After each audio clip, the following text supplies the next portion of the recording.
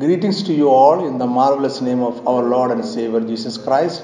Warm welcome to naphtalitrain.com and eChurch 24 into 7 Kochi, India. Today we are discussing an important question: why God's faithful servants die untimely. These days, the number of God's servants dying untimely in accidents and by acute diseases has increased tenfold since the last decades. We have no logical explanation to it, and so we often depend on philosophical explanations in the name of religion. First Thessalonians 4:13 says, "But I do not want you to be ignorant, brethren, concerning those who have fallen asleep, lest you sorrow as others who have no hope." From here, Apostle Paul goes on to speak of the resurrection of the dead and the catching up of those who are alive by our Lord in the clouds. He concludes the passage with these words: "Therefore, comfort one another with these words." His advice is to comfort each other with the hope of resurrection and rapture. St. Stephen and Apostle James were murdered at an early age, but apostles never gave an explanation to why they died so early. So it is very difficult for us to find a direct answer to the question from the Bible. Usually we assume that God's servants, those who have died early, have completed their service to the Lord in this world, and hence God has taken away their life through martyrdom, accident, or through acute illness. These are good words, but they are not true to the Bible. Apostles and the early church never comforted themselves with this thought at the death of Stephen or James. In Acts 8:2 we read, "And devout men carried Stephen to his burial and made great lamentation over him." That means they did not comfort themselves, saying that Stephen completed his service to the Lord and hence the Lord has taken him back. In the book of Job, we find Satan standing before God, accusing Job, saying that his fidelity to God is due to his material blessings. So God permitted Satan to test Job. When the first test failed, Satan came to God again, asking to touch his bone and his flesh so that Job may curse God. Again, God permitted Satan to afflict his flesh, but God himself never did any harm. In chapter 2:6, God specially commands Satan, but spare his life. Now the question here is that why God specially told Satan to spare the life of Job? What would happen if God did not give this command to Satan? Surely Satan will touch the life of Job and he will die untimely. That is why, though God permitted Satan to take away his material possessions and afflict his flesh, God commanded Satan not to take away his life. And all these permissions are given while the hedge around Job is not lifted by God. That means Satan can take away the life of a person. The first century Christians knew that Stephen and James were killed by Satan. They comforted themselves by the hope to meet them again in the clouds with Christ. Now let us move to the first book in the Bible, Genesis. Abel is killed by his brother Cain after a blessed service to God by Abel. God was not taking away the life of Abel because he completed his service to God on this earth. Abel was killed by his brother. In Genesis 4:10 we read God telling Cain that the voice of your brother's blood cries out to me from the ground. This is the voice for vengeance, not a voice glorifying the untimely and unexpected death. Old Testament Israelites were rebellious people. They tortured and killed many God's prophets. Jesus makes a striking statement on these incidents. Luke 11:50-51, that the blood of all the prophets which was shed from the foundation of the world may be required of this generation, from the blood of Abel to the blood of Zechariah who perished between the altar and the temple. Yes, I say to you, it shall be required of this generation. Jesus did not say that God called back the life of prophets as and when they completed their service to God on this earth. Jesus made it clear that they were killed and Israelites were responsible for their death. Here I remember Apostle Paul's famous words, 2 Timothy 4:6-7, "For I am already being poured out as a drink offering, and the time of my departure is at hand. I have fought the good fight, I have finished the race, I have kept the faith." Apostle Paul's death was a martyrdom. He died at the age of 64 or 65. In Acts 21, we read that Paul, on his way to Jerusalem, stayed in Tyre for 7 days. In verse 4, we read that his disciples told Paul through the Spirit not to go to Jerusalem, but Paul continued his journey. On the way to Tyre to Jerusalem, Paul came to Caesarea and he stayed in the house of Philip the evangelist for many days. One day a prophet named Agabus came from Judea and he prophesied, saying, "Thus says the Holy Spirit, that at Jerusalem Jews would bind Paul and deliver him to Roman rulers." Let us read Paul's reply to this prophecy carefully. Acts 21:13. Then Paul answered, "What do you mean by weeping and breaking my heart? For I am ready not only to be bound, but also to die at Jerusalem for the name of the Lord Jesus." Paul was willing to die and ready to die. When we study the closing verse of Paul in the book of Acts and in epistles, we feel that Apostle Paul wished to end his ministry and life. Paul declared himself that his departure is at hand, fight is over, his course is finished. He was warned and asked by the Holy Spirit not to go to Jerusalem, but Paul went to Jerusalem. There he was arrested and taken to Rome, and according to the tradition, he was murdered there. In Philippians 1:21, Paul says, "For me to live is Christ and to die is gain." In verse 23, he says that he has a desire to depart from this world and be with Christ. But in verse 24, he acknowledges that if he lives for more years, it will be a blessing to the church. That means Paul confesses that if he lived longer, he could do more things for God's kingdom, but he has developed a mindset to wind up his ministry on this earth and die. All martyrdoms are not God calling back the life of an anointed servant of God because he has completed his service on this earth. At the same time, a long life of a God's servant is indeed a blessing to the church in this world. Paul has not presented a different perspective. What did Jesus say about martyrdoms? Matthew 24:9. Then they will deliver you up to tribulation and kill you, and you will be hated by all nations for my name's sake. Read carefully what Jesus says here. They will deliver you to tribulation and kill you. Jesus did not say that God will kill you or take away your life. There is no proof in the Bible that says that God will untimely take away the life of an anointed servant of God. Jesus told us that they, the enemies of the gospel of the kingdom of God, will kill you. Another popular philosophy is that a servant of God would not die before he finishes his ministry. Respecting all God's faithful servants who support this view, I am sorry to say that the scripture has a different perspective. Elijah was a respected and popular prophet of Yahweh in the Old Testament. In 1 Kings chapter 19, we read of Jezebel threatening Elijah to kill him on the next day. So Elijah ran for his life into the wilderness, and there he prayed to God that he might die. From there again he ran to the mountain of Horeb and spent the night in a cave, and there, instead of taking away his life, God assigned 3 commissions to him. Anoint Hazael as king over Syria. Anoint Jehu, the son of Nimshi, as the king over Israel. Anoint Elisha as prophet in his place. But the sad thing is that Elijah could complete only one of these 3 commissions in his life. He anointed Elisha as prophet in his place. And afterwards he was taken to heaven alive without death. Though Elisha fulfilled the other 2 commissions, Elijah left the world without completing his commissions by God.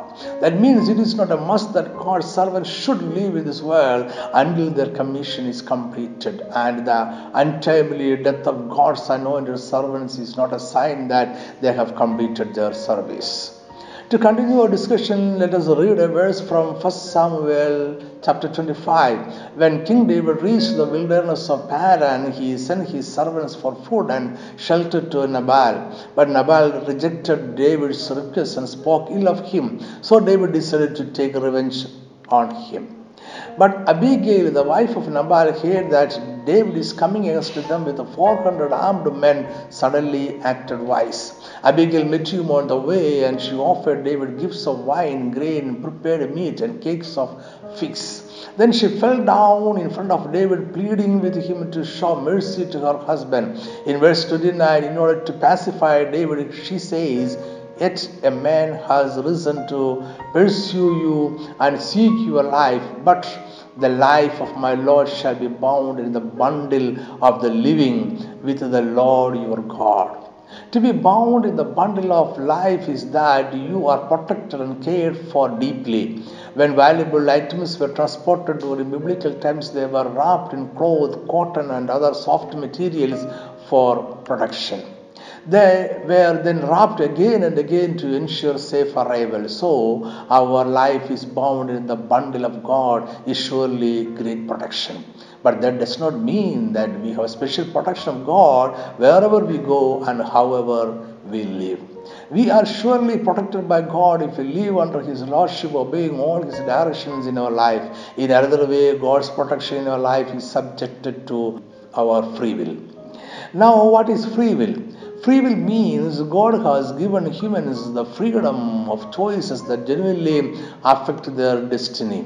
We not only have the ability to choose, we also have the responsibility to choose wisely. All our motives, desires, and actions are voluntary, and we are rightly held responsible for them. In order to exercise our free will according to the desires of God, we should always communicate with God for every word and action. But the unfortunate fact is that human beings are always influenced by the environment in which they live. Man is always influenced and to an extent controlled by the demands of his environment. God's servants know that many a time we have said excuses to God and obey the instincts of the environment. I do not call it a crime or sin. It is natural, but it is not God's way. The human environment is a better communicator than God, so that we listen to it more often than we listen to God. It is true that there is a communication gap between God and humans. We expect God to forcefully interfere in our life, but God respects our free will and often speaks softly.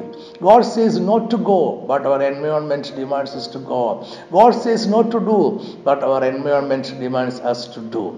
God is not worried about our future because He has taken care of it, but we are worried about our future because our environment does not assure us a good future.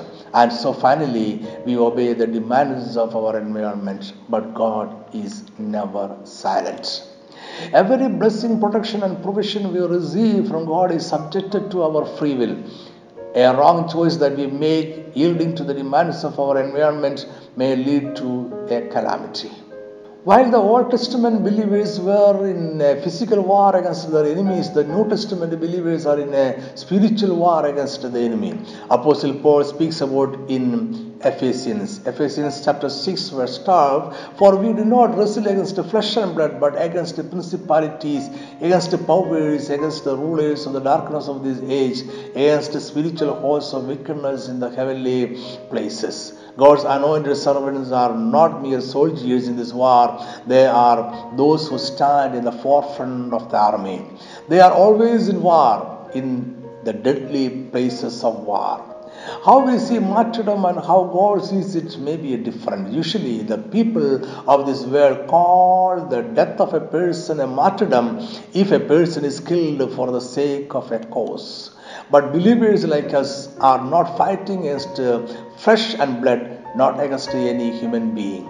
For the people of this world, Stephen, James, Peter, Paul, and many others were killed by the order of an earthly king and by a hangman or an executioner. But for the believers who are in the spiritual warfare, they were killed by Satan and his wicked army. They were killed by evil principalities, powers, rulers of the darkness, and spiritual hosts of wickedness in the spiritual realm.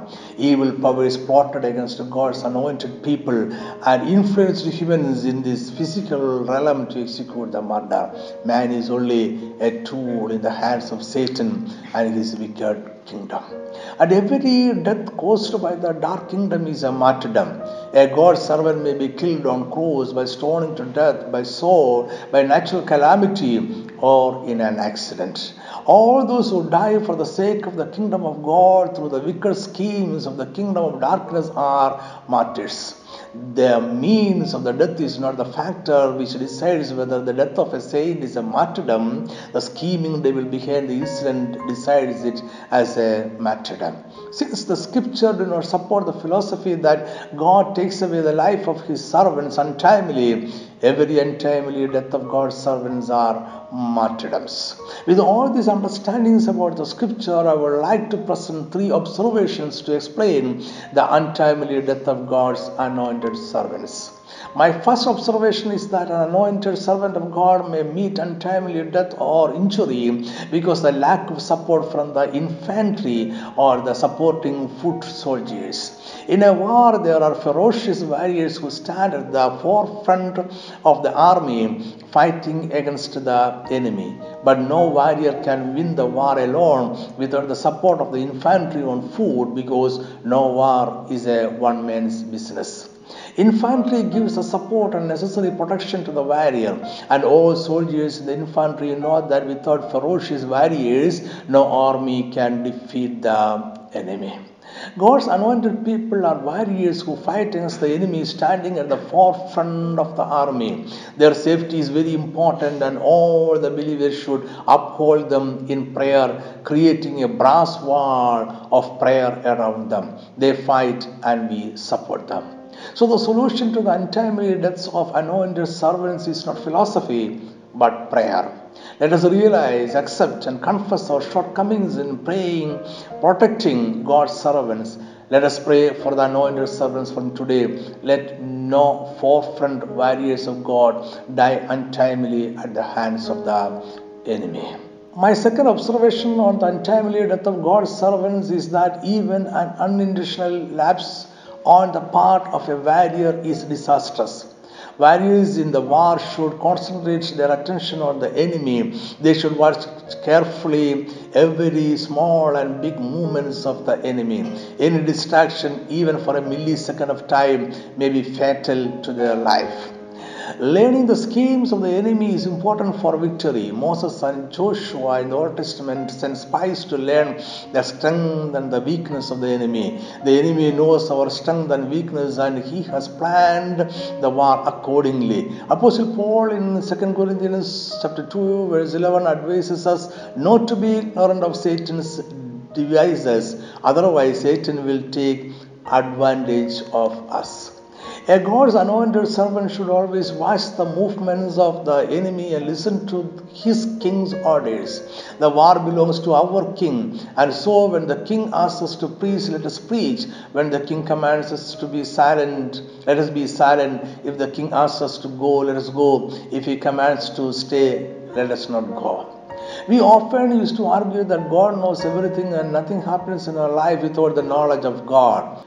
It is true that in his foreknowledge, God knows everything about us, but that does not mean that God violates our free will and intervenes in our life. God never violates volition. My third observation on this matter is that injury and even death are probable in a war. Spiritual war is not a myth. It is truer than a physical war. It is a fierce war between the kingdom of God and the kingdom of darkness. It is a war for dominion and power. God's anointed servants are commissioned warriors who always position themselves in the war front. And in a war, injury and death are probable. Warriors go to the war front for defeating and destroying the enemy. No one goes to the war to get injured or to meet death. But everyone knows that injury and death are probable in a war. We have accepted the commission from God to stand against the enemy, expecting the worst. We are ready to die for Christ and the kingdom of God. So injury or death is not a threat to a servant of God. He has dedicated his life for the cause of the kingdom of God. Every spiritual warrior hopes for eternity and the rewards waiting for him. This is his motivation. Let us accept this truth as the truth of a war. Let us not philosophize. Death is always death. Let us console ourselves with the thought that all kinds of death in the spiritual warfare is martyrdom. To live is for the glory of the kingdom, and to die is gain for us. 1 Thessalonians chapter 4 verse 16 to 18. For the Lord himself will descend from heaven with a shout, with the voice of an archangel, and with the trumpet of God, and the dead in Christ will rise first. Then we who are alive and remain shall be caught up together with them in the clouds to meet the Lord in the air, and thus we shall always be with the Lord. Therefore, comfort one another with these words. Let me wind up this message here. Thank you for listening and watching the video. May God comfort you by the hope for the eternal life and rewards. Amen.